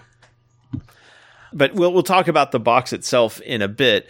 But rather than having people wait for Leviathan to hit on June 24th, which is we've been kind of suggesting that was probably going to be the release date. That is now officially the release date is June 24th. But we are not having to wait until that point for people to get up to speed with the rules. And it is the full rules. And one of the things they did announce, and we had talked about it in a past episode, is that the core rules would have their own page numbering. So if you have the physical book, you have the same page numbers for your rules as in this PDF. And it is a 60-page PDF. And it is letter for letter, image for image, the exact same pages that are in the Leviathan core book. I will say I really like this, Rob, because one of the things we've had in the past is you feel left out of like, oh, I didn't get the box, I won't get the rules. Yep. They're online. Yeah. No, it's all available online. This is huge. This is a huge change for Games Workshop to just put this all out there. I mean, technically, the core rules for Age of Sigmar, the original Age of Sigmar, were dropped for free. But that was like a 4-page pamphlet. This is a 60-page rule book. But having everything available as a download is gigantic. I mean, I cannot understate how big a change that is for a company that has made a lot of money on their big rule books. I mean, when those books are like $60, $70 to buy and you have to have one to play, to just be like, nope, here's all the here's all the rules. Now, this does not include the deck of cards, obviously, and that is where a lot of your missions are going to come from, because there is one generic mission in this book. So don't expect to have a lot of flexibility in the gameplay. Also, combat patrol rules are not included in this. This is just the core rules, but still, it's everything. It's stratagems, terrain rules. Like, these were things that were not in the downloadable core rules for 9th edition. Like, you had all the rules that you needed to basically get the basics of play, but you didn't have really the ability to get the full sense of the game. This you actually have with this download. So that is huge. Yeah, they do also have I think it's quick start 10th edition rules that they released a couple weeks earlier, and it's like a 4-page just kind of rule summary. That's more equivalent to what they did in 9th edition, where it's like the bare bones basics. This is everything. So I'm very impressed by this. Yeah, I was was surprised. I was honestly surprised by this move. Then the next thing that surprised me is that they released the data sheets for the contents of the Leviathan box ahead of time. And this is big, and I'm going to go ahead and talk about this aspect of Leviathan now. The box set does not include data sheets. And when we first got our preview copy of that, this was not communicated to us ahead of time at all. And so I'm going through this box. I crack open the box the day we receive it, and I'm like, I don't know what any of these units do. Like, it's not in here. It's not in here at all. There's always usually been like a little slim book that covers the units in the box set and all their stats, so you can, and a couple of like starter missions, so you can play right out of the box. Leviathan is the first box where you can't do that without going to their website. And while I like that the data sheets are there for everybody to see, even ahead of time, so it does allow you to be a little bit more of an informed consumer about whether you want to get the Leviathan box or not, I still don't like that they're not in the box. Especially when one of the big selling points is, the data cards, they just are on cards that you can, like, you just lay out your units right in front of you and you can see exactly what they do. And we got a little bit of that. One thing we didn't talk about for the US Open was they did stream a couple of 10th edition 2,000 point games. And we got to see a lot of the data cards for those factions. They would bring them up on screen for the people who were watching the stream. And apparently they had them out for the players to use and for who were playing those games. But it's still like, why don't we have those physical cards in the box for just those units that are in the box? So that's an odd choice. I mean, I could see from their side, especially if you just had those units, then you'd have duplicate of those cards if you actually bought the full decks. And then if they put the full decks of both Space Marines and Tyranids in there, they probably would have increased the price of the box by a lot. Yeah, possibly. They also the next thing, they did announce, they are going to be selling these packs. They did not go up for pre-order this weekend along with Leviathan. So my guess is they will go up for pre-order probably next weekend. So they were also available at launch, but also they are available as free downloads. Now, this was something they told us would happen day one. It is now happening day minus 14 or so, which that is also fantastic. This was an article on June 20th or June 7th. So this is about 4 days ago. When they announced this and they said, hey, this week we're going to go ahead and drop the indexes for Tyranids and Space Marines, the full indexes, everything in those cards. And then starting, I'm assuming tomorrow, which we are recording on Sunday, June 11th, starting tomorrow, they're going to start releasing the downloads for all the rest of the factions. So my guess is that possibly by the end of the week, because there's more factions than there are days left until release, my guess is by the end of the week, we will probably have all the factions available. Like, you'll be able to download the rules for your faction, read the rules. There's also a possibility that points may be released this week as well, so people can start building their armies. And again, Games Workshop's stated goal is they want people playing day one.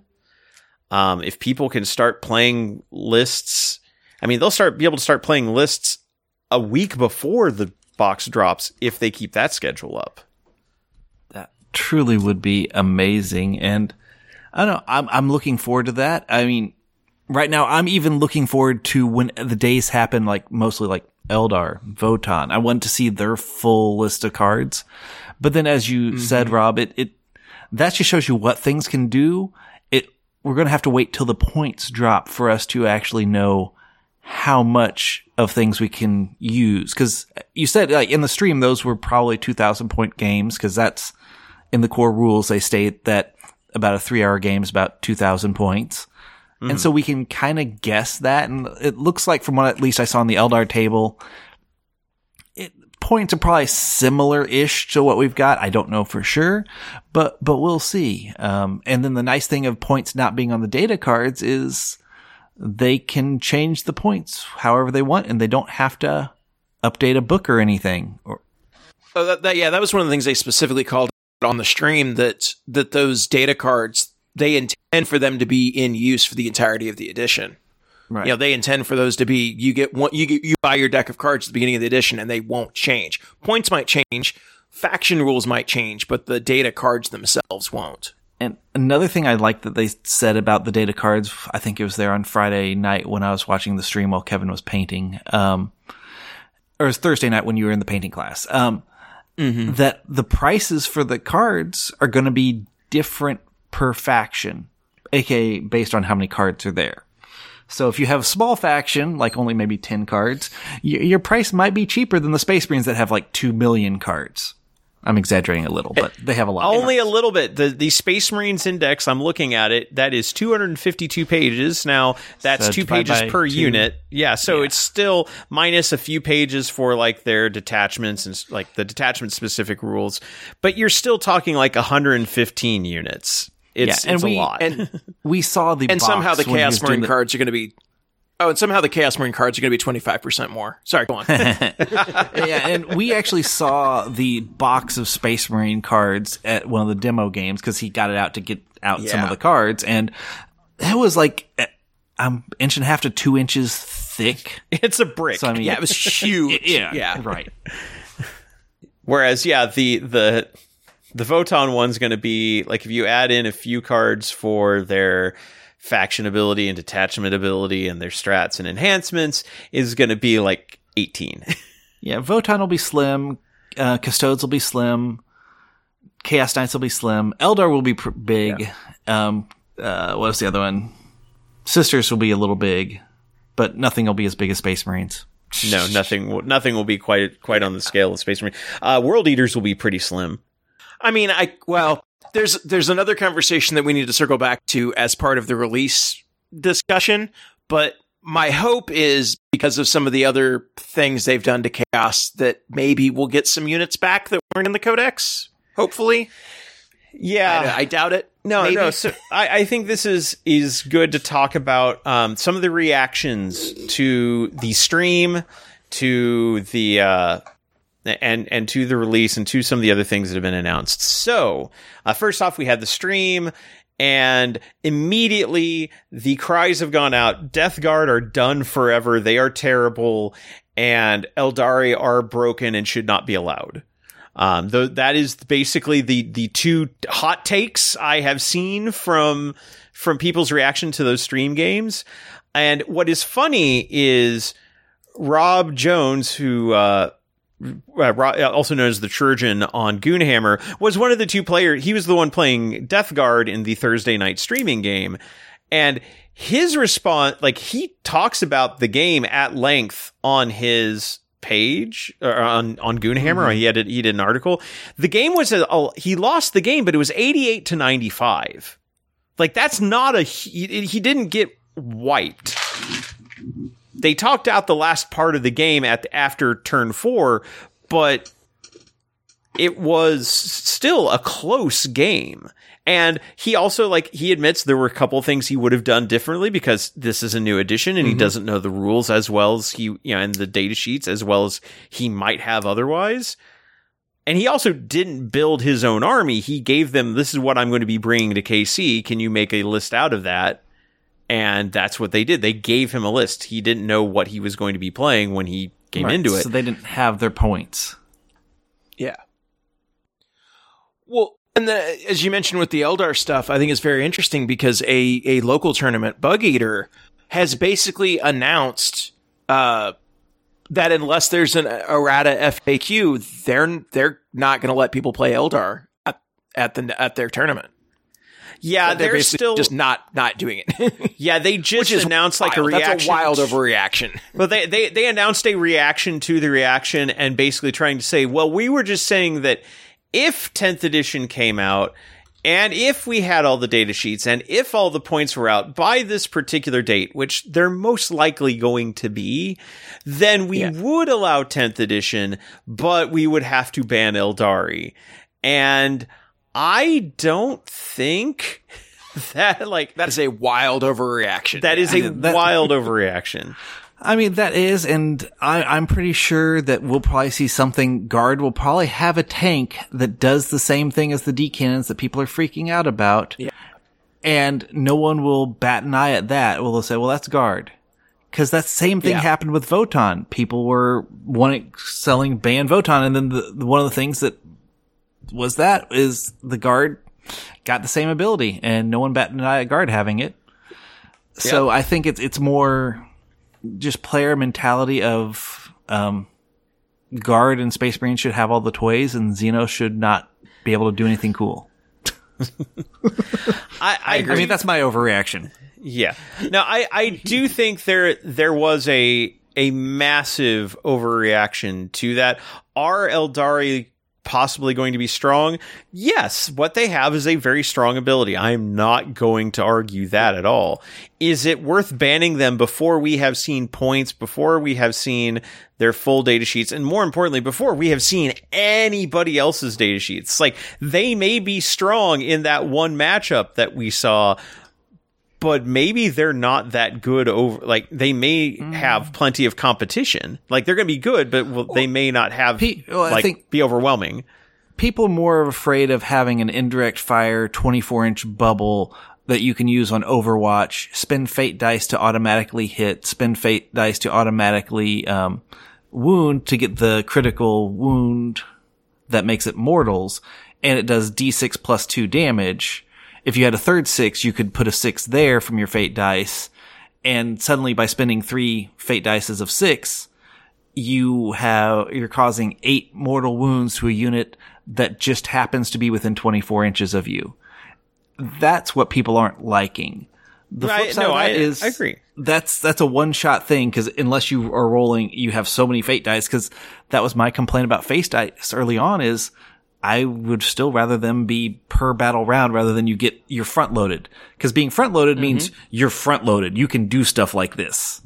So I think Eldar might be one that it has a very quick alpha strike, but then after that, they'll probably taper down. Well, maybe not. Their Guardians, because they did release the Guardian Defenders data sheet, can generate you multiple fate dice per game. So per game, but yeah. Well, it's like every round.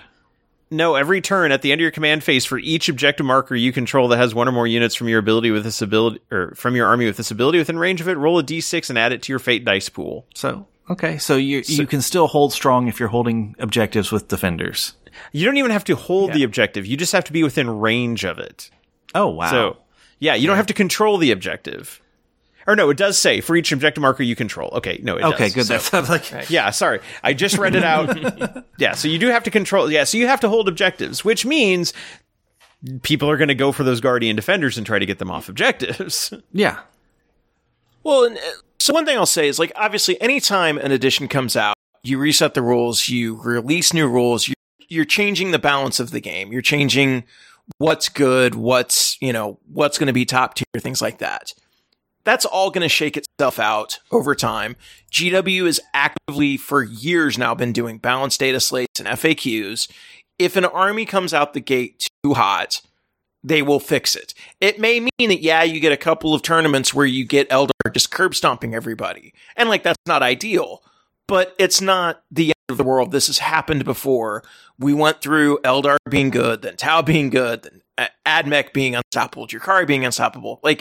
It all eventually will fix itself. And to fully ban something, to throw the ban hammer around on something based off of one stream game, not seeing any of the rules, is completely insane to me. Yeah, no, I totally agree. And as you know, from what the designers have said, if they need to fix Eldar, they can do it with points, and they can do it by adjusting that Strands of Fate rule. We were talking off off show about the possibility of like, hey, if you change the Strands of Fate ability to never count as critical hits, that takes that devastating wounds ability on the D cannons out of the picture for automatic hitting wounding. So that like there's ways they can get around this. So without breaking the index cards. So I do like that design that the data sheets can be fine and then you can adjust the rules around them. Now, as far as other interesting takes on June 1st, so just shy of a couple of weeks ago, they also made an announcement about what Horus Heresy models were going to look like in 10th. And the answer is primarily they're getting done once and then left alone. And they are not going to be actively maintained or balanced. For the most part, there are a couple of unit types, specifically Custodes and Imperial Knights, because they are still considered active and using the same gears they always did. But Horus Heresy units are going to be relegated to Legends. They will do data sheets for all of them, including things like the Chaos Kratos, which has never had a data sheet before. And then they are basically just leaving them. Like it will be those are primarily to be used in Horus Heresy. There will be 10th edition rules for them, but they will not be supported for matched play. Yeah. I think this is fine. Horus Heresy model should stay in Horus Heresy. I get it. Like it's not ideal for somebody like me who has bought multiple Spartans and some of these other things and like other Forge World units and like plastic Horus Heresy units, but I get it. Like, it's a different rule set. It's a different system. They want to keep them separate. They want to keep those units in that game. It makes 40K easier to balance. I am totally good with that. I think all of that makes sense. And as we just mentioned earlier with the Space Marines, they should probably be culling more units and putting more things in Legend than they are. So what? Just because there's like 10 lieutenants and it just, oh my gosh. Well, there's 3 different bike units for Space Marines that all basically do the same thing and all fill the same role. Like, yeah, there is duplication in some of these books that could be cut down. I think they should be edging more towards putting stuff in Legends and taking stuff out of the game, reducing duplications.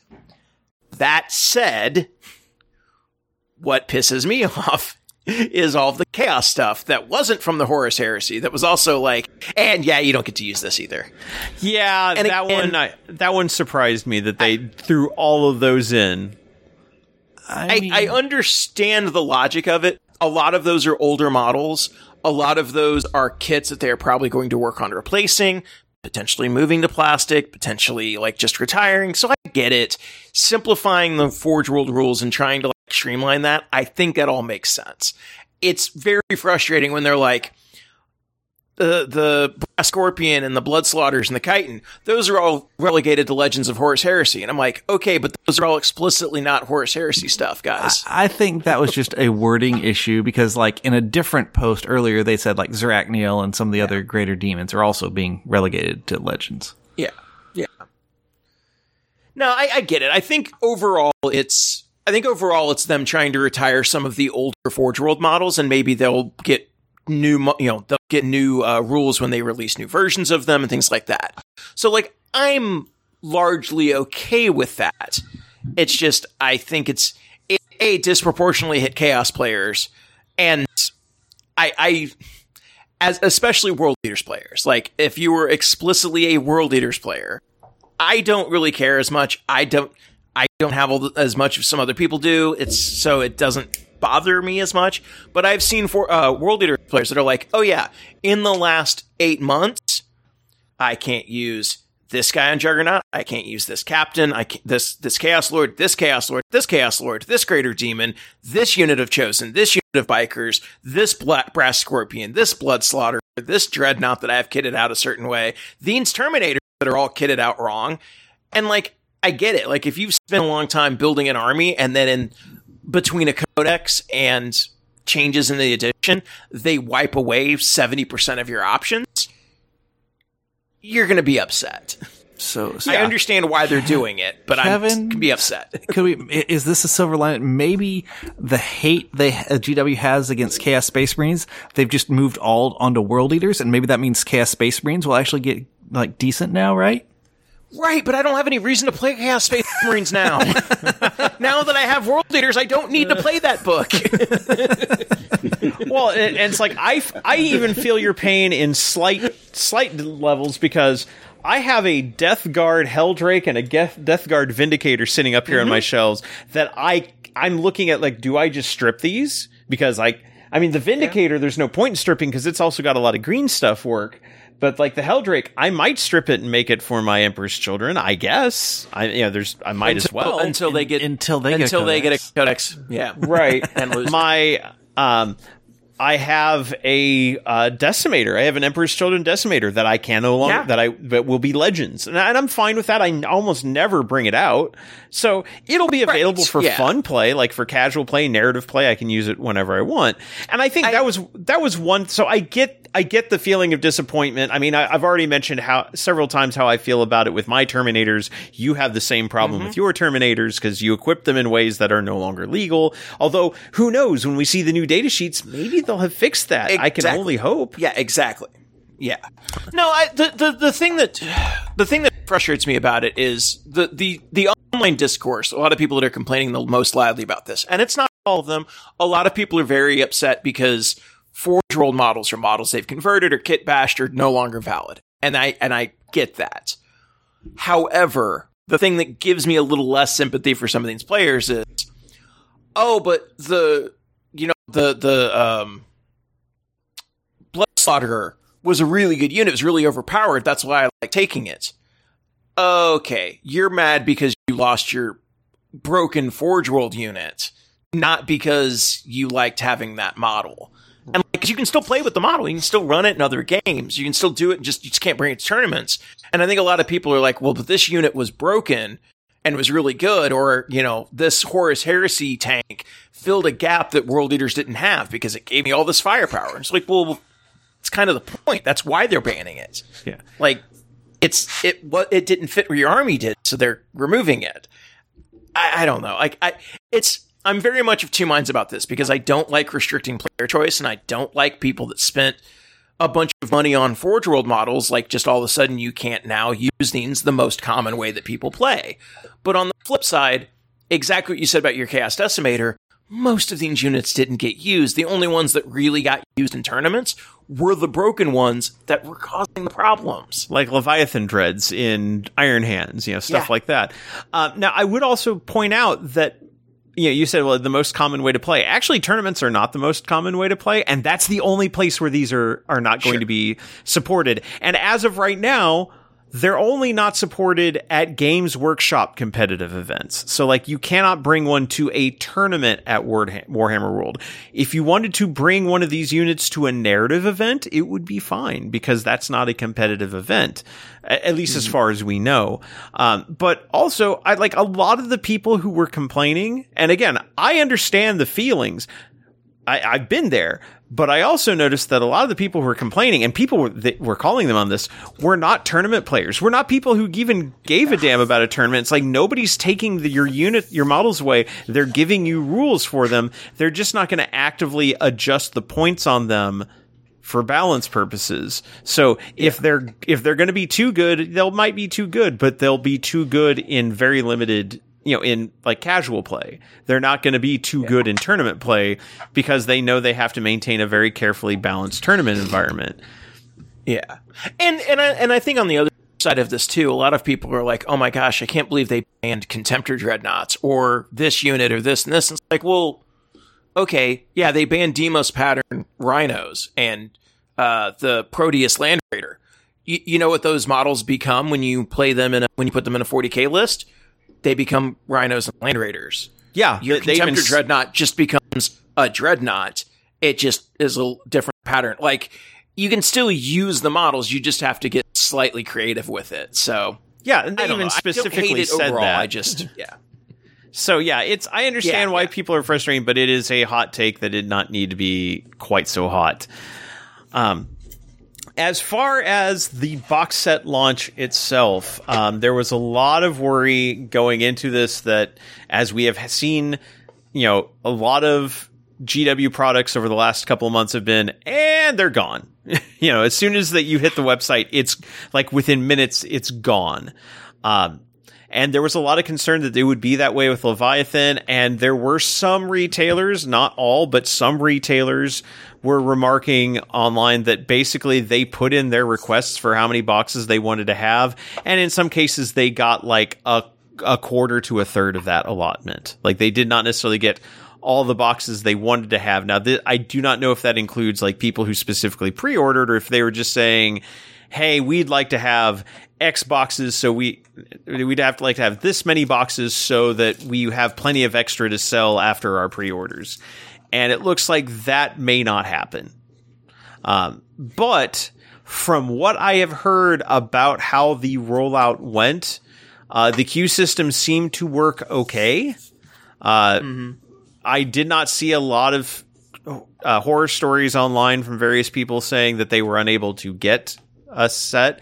However, I will say, if you wanted to buy Leviathan, the window, at least from Games Workshop, has closed. That is sold out online. I think we mentioned that earlier in the show, that it is completely sold out, no longer available online. Your local retailers may have some copies, although a fair many are probably already spoken for thanks to pre-orders. However, I'm going to tell you right now, as far as my personal opinion, if you do not play Space Marines or Tyranids, you do not need the Leviathan box. You may want it, but you do not need it. It is the fact that the core rules are available outside of the core box for free means you do not need to own this box to play the game. Will the chapter approved decks be available for tournaments to use outside of this box? That we don't know, but I can't imagine they wouldn't put them up for pre-order at the same time they put up all the data cards for pre-order, because those are kind of required for match play, as there is only one mission in the box. And if you are buying a $250 box to buy one deck of cards, you have made a bad decision. So Rob, so question for you then. Why do you hate Games Workshop? I don't hate Games Workshop. In fact, I love the fact that they have made this box almost completely superfluous to buy. Yeah. The thing I'll note is, as you said, Rob, I probably will not be picking up the Leviathan. I also, if you're not Space Marines and Tyranids, I don't recommend it, because you're getting models you won't use. But if you like the way the models look, go for it, because the models, especially on the Tyranid side, look really nice. I mean, Richard might shoot me down on that, but I think they look really nice. And just from my experience that we didn't get into the US Open of, I did find, I was talking about the Lion being such a cool model, and so one of the people who wasn't a GW employee walked over to the shop and came back with a Lion thing for me to go purchase myself. But when I got in that line, everyone there who was buying the line because they just opened it up because they had 10 boxes and we just happened to be there. None of us played Dark Angels. We all just wanted the model. So this is the 250. If you just like the models, that would be reason enough. But like Rob said, if you don't play in the factions and don't care about wanting these models, you save the money, because all the rules will be online for you to use. Yeah. No, I mean, and you're totally right. The Tyranid models look really cool, and they go together pretty well. I know you had a couple of issues on like the Screamer Killer with the pegs being traps, which is always a concern with Push Fit. Yeah. As I have put together everything except the Stern Guard vets and the Lieutenant and the Apothecary Biologus. But the models I have put together, because I definitely wanted to put together enough to at least be able to field the Combat Patrol. Because I will say that is one nice thing, is the new Combat Patrols are built entirely out of models from this box. So if you do want to get into the game and you want to split the box with somebody, I think that's a good way to go. Or if you have a roommate who you want to get into the game with, there I would definitely say like this is a good way to get in. It's not a bad set, with the caveat of you have to go online. I still like that is almost a deal breaker for me, that you cannot just crack the box and play, that you do have to then go online to actually get the unit rules. Though, like, I have no complaints about the models within the way the models have gone together, where they've put the seams between the pieces that you put together. It's beautifully done. There are models, some of the Infernus squad, the split is along the rim of the shoulder pad. So the bottom of like the ridge on the shoulder pad is one piece and the rest of the shoulder pad is another. Like, there's some very clever cuts on these models, and they're very they're well done. I really do like the models. But me personally, I probably wouldn't, even though I have a Blood Angels army that I'm working on, I don't know if I would have gone out of my way to buy this box by myself. But the models are good. I had no complaints about the models, no complaints about the quality of anything that's in the box. I'm just wanting to be very clear. If you weren't able to get a Leviathan box, don't feel bad. Like, don't get FOMO, because you really didn't miss out, because everything else is being given to you for free. Everything is being given to you for free, except for the models themselves and the mission deck. Supposedly, there's going to be a tournament pack that will be released from Games Workshop using that deck. The downside is you won't be able to do the tactical objectives. I don't know if they'll include the fixed objectives in there as a free download, but I can't imagine they won't make that available, although we'll see if they sell out, because chapter approved books have sold out super fast in the past. So hopefully, given that this is a important way on playing the game, that they have included these, or included enough copies so that everybody that needs one can get one. Even though they do support 2 players, as we've discussed with past things, like you can't base your event on half the players bringing the materials for the other half. Right. Is the box worth $250? Maybe. It's even more expensive than I think we were predicting. I think if you're a Space Marine or a Tyranid player, I think it is. Like, because I think that you're getting enough models in there, getting all of the extra bonuses with the rule books and hardcover of the rule book, things like that. I think it probably is. Because if you're looking at, say, for example, you mentioned the combat patrols. So we're just going to compare that to the $160 combat patrols that you would be picking up later, because that's how you'll be able to pick these up later. That's going to be about half or a little bit more of the Tyranid force. And it's a good portion of the Space Marines, I think, minus like some of the characters. So if you kind of go off of that metric and go, okay, the Space Marine half of this is $160 plus 2 characters, which are $30, $40 a piece, you're already at your $250. Actually, it's even without better. Even considering the other. I would say it's even better than that, because the combat patrol is literally the Terminator captain, the Terminator librarian, the Terminators, and 5 of the 10 Infernus. It's a 12-man combat patrol. So, like, the Dreadnought, the other 5 Infernus, and the Stern Guard, and the other 2 characters aren't even included. So yeah, it's well over it's not a bad deal. Yeah. Oh yeah. So I think it's worth it if you play Space Marines or Tyranids. I don't play Tyranids, and while I do really like the Space Marine models, I really like the new Terminators, I really like the Stern Guard veterans, I like them to kit bash, and I can't do that with push fit models. No, you cannot. Easily. So for me, it's a pass only because the Space Marine stuff is push fit. If it was the full kits, which would make it kind of a terrible starter set, admittedly. But if it was the full kits and I could like kit bash them and do some things and use all of the bits that come with the Stern Guard veterans, then I would probably pick this up and then look to, sell Richard the half of the Tyranids or something. But it's one of those where there's enough other stuff that's coming out with the rule book being made available, the data cards coming out, that I'm like, I didn't feel any need to go get this. Whereas like with Indominus, I was like, okay, I need to pick this up because the Space Marine models look cool and all the Necron stuff that's in there. Like, I don't know. This didn't hit me the same way. Mm-hmm. Yeah. So, like, I would say my gut punch review of Leviathan was it doesn't include the data cards. It's crap. Now they did make them available for download, so it's fine. It's a fine purchase. If you order it, I wouldn't feel bad about it. It's just not one that I would personally get. But I don't think there's anything bad in the box. I think it's just more about again, it's one of those things. It's like, and it's always been like edition launch boxes. It's always been with if you don't play those two factions. So like in Indomitus, if you didn't play Space Marines or Necrons and weren't interested in starting them, you didn't need it other than it was like the way to get the rule book at first until the core book became separate, available separately. This is now you can just download the book.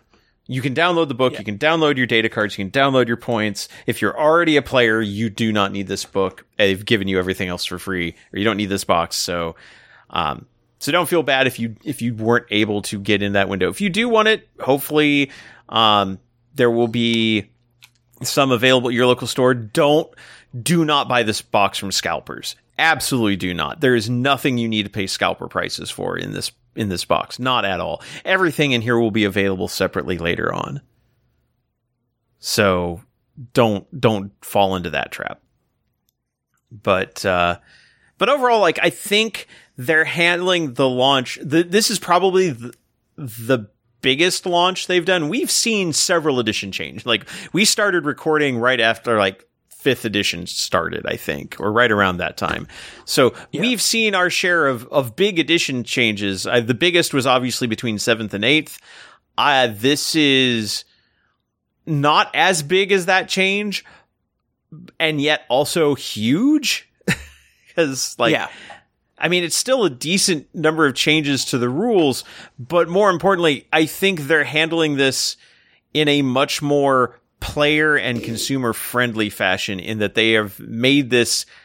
They've done something that I didn't think Games Workshop was capable of doing. They've made the game easily accessible, especially to existing players, to players who may have fallen off and have their collections and have been sitting around looking for a way to use them, and being able to just download everything for free and start playing. That's fantastic. And they've stuck with that. I hope that they're able to stick with this design philosophy of, hey, these indexes that you download, those are locked in from now on, and we'll just change everything around them. That sounds great to me. So yeah, overall, the 10th edition rollout has been better than I perhaps expected. And we will, I mean, obviously we're not there yet. We have 2 weeks until it actually drops. Next week, we will start seeing data sheets. We'll probably talk a bit more about that and the launch itself, because our next episode will likely be recorded the weekend it comes out on shelves. Yep. So, I mean, I think that pretty much, unless anybody else has any final notes on the release and how they're doing it. So the Sunday preview article just dropped, and there's no additional pre-orders this week, but they did confirm that on the community site they will be publishing the remaining data sheets for all their factions as well as points by the end of the week. So, very nice. They're committed to getting all of it out ahead of time, which is great. So that's huge. I applaud that. Yeah. We'll be publishing all the remaining data sheets for the other factions, as well as all the points at the end, all the points at the end of the week.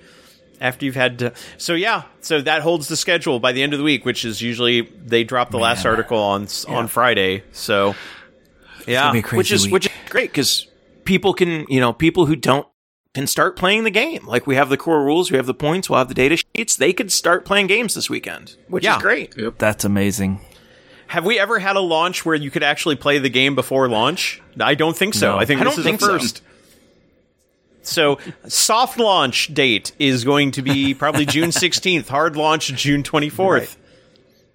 All right. Well, as I said, we're going to try to keep this to a tight 2. So, we'll be skipping Hobby Progress today, but we will be back sorry.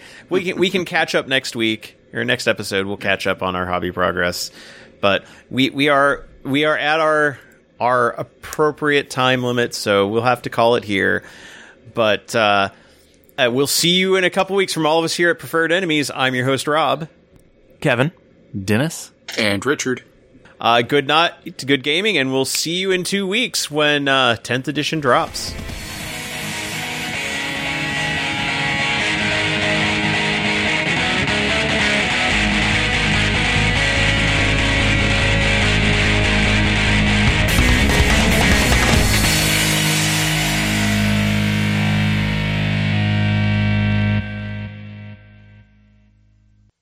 Preferred Enemies is an Undergopher Radio production and is licensed under Creative Commons Attribution Non-Commercial Share-alike 3.0 Unported license.